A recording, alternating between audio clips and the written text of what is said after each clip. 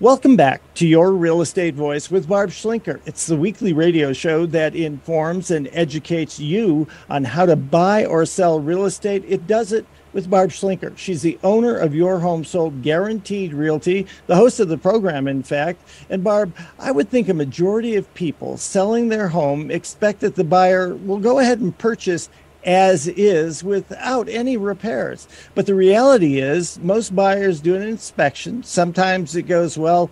Other times it can be pretty frustrating for the home sellers. Tell us about it. You've got a lot of experience in this area and you know what it takes to be an inspector.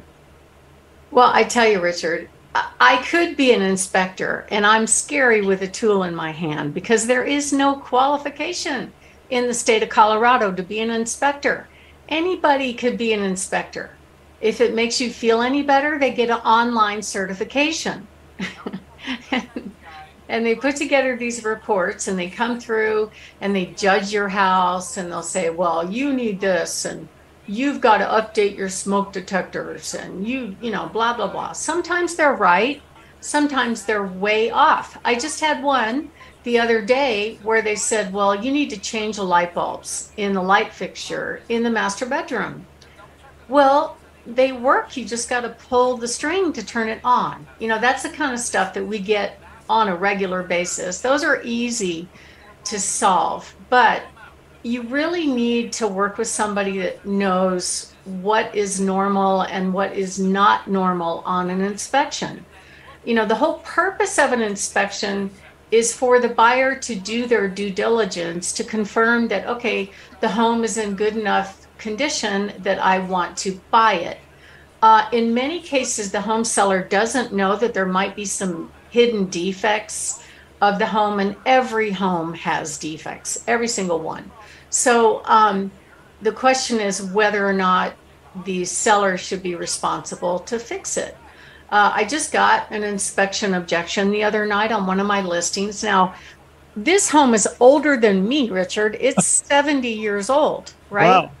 And then you by like 30, 35 years, but the home is 70 years old. Yeah. And it's like, okay, so, you know, does the buyer, and a really, really low price sale, does the buyer really expect a new house? Because that's kind of what they asked for. There were 28 things on the objection. We want new windows. We want new smoke detectors. The smoke detectors aren't high enough. You know, we want, it just went on and on. Now, a few of the things were legitimate and realistic, and some are ridiculous. Barb, let me hang on a second here. Is an itemized list of repairs that come from an inspector, is that just a wish list for things that you want on the home? Well, what happens is the buyer will hire an inspector. So most buyers don't know an inspector. So typically they're taking a recommendation from somebody the real estate agent might have worked with in the past. I have seen people's father do an inspection. I have seen landscapers do an inspection. I have seen people that weren't qualified that were there for 30 minutes and done, you know, so you never know who you're going to get and you never know exactly how they're going to judge the home. But what most of them do is they'll set up an inspection and they'll start going through all the systems in the house and they will send all of the defects that they find to the buyer. So it's up to the buyer to ask for stuff. The buyer doesn't have to ask for stuff. In fact, many times in the contracts, what the buyers do to entice the seller to go under contract with them is they'll put this very, I should say, deceiving statement in the contract that says, we accept the house as is, except for health and safety and plumbing and electrical and structural. So what does that mean, right? It's a pretty big umbrella. It's a very big umbrella. And so we see that statement in contracts all the time, which it doesn't mean anything, really. It's up to the buyer to make a formal written request that says, we'll take the house, but we want you to fix this and this and this. And basically, it's a call your bluff kind of statement. It's like, we won't take the house unless you fix these things. And then the seller's normal response is what we call an inspection resolution. Okay, we see your request. This is what we will do, but they may not do everything on the list. If the buyer accepts it, then the contract is moving forward. If the buyer does not accept it, the contract automatically terminates on that resolution deadline, and the buyer gets their earnest money back and the house goes back on the market.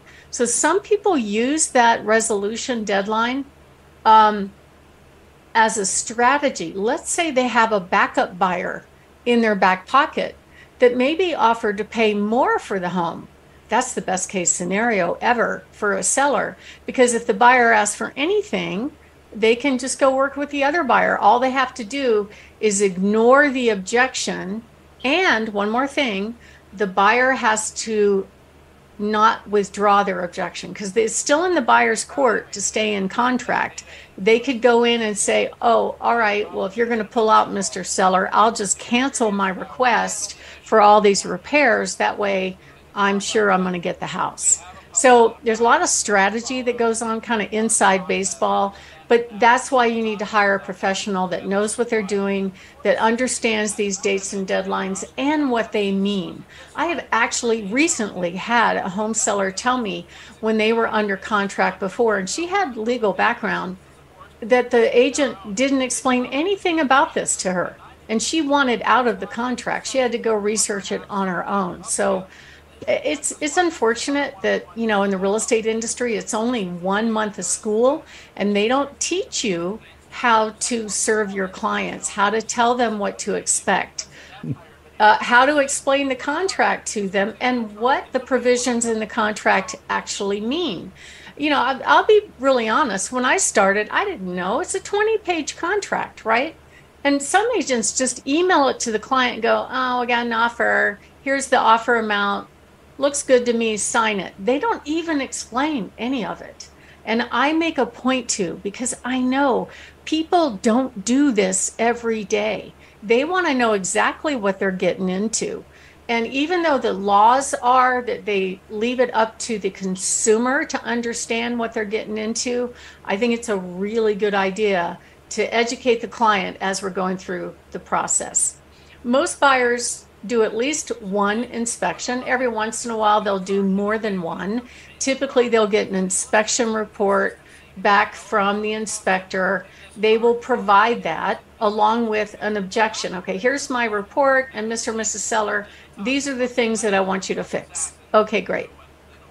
What happens, though, is if we send the report with the objection, the seller naturally gravitates to looking at the whole report and everything that's wrong with the house, and that usually upsets them. So I try to meter that so they're not so distressed and they're just focused on what the buyer is asking for. The buyer doesn't have to ask for anything. In fact, the contract says the home is sold as is, where is, with all its faults, right? So why aren't they doing that? I don't know, but they don't. Now, some broken things are legitimate that they didn't know about, and some things are not. But this is not the buyer's time to get upgrades or new stuff. It's just to fix whatever's in place. And I can tell you, I've had all kinds of crazy stuff happen during inspections. I've had the inspectors stick their foot through the ceiling when they were in the attic. I've had inspectors catch the house on fire. I've had inspectors pull toilets without permission and rip the vinyl, or not reseat the toilet properly and cause a leak. I have had buyers have a pizza party during the inspection, and the seller's out of town. So I get this panicky call from the seller going, what in the heck is going on? Are they squatting in my house? Why is there pizza being delivered to my home? And I'm like, okay, I'll be right over there. And the thing was, they sent me the screenshot on their Ring doorbell. And you have to assume, if you're a buyer in somebody else's house, that you're going to be on camera. If you don't, you're just uninformed, because most people have cameras. So they sent me the screenshot.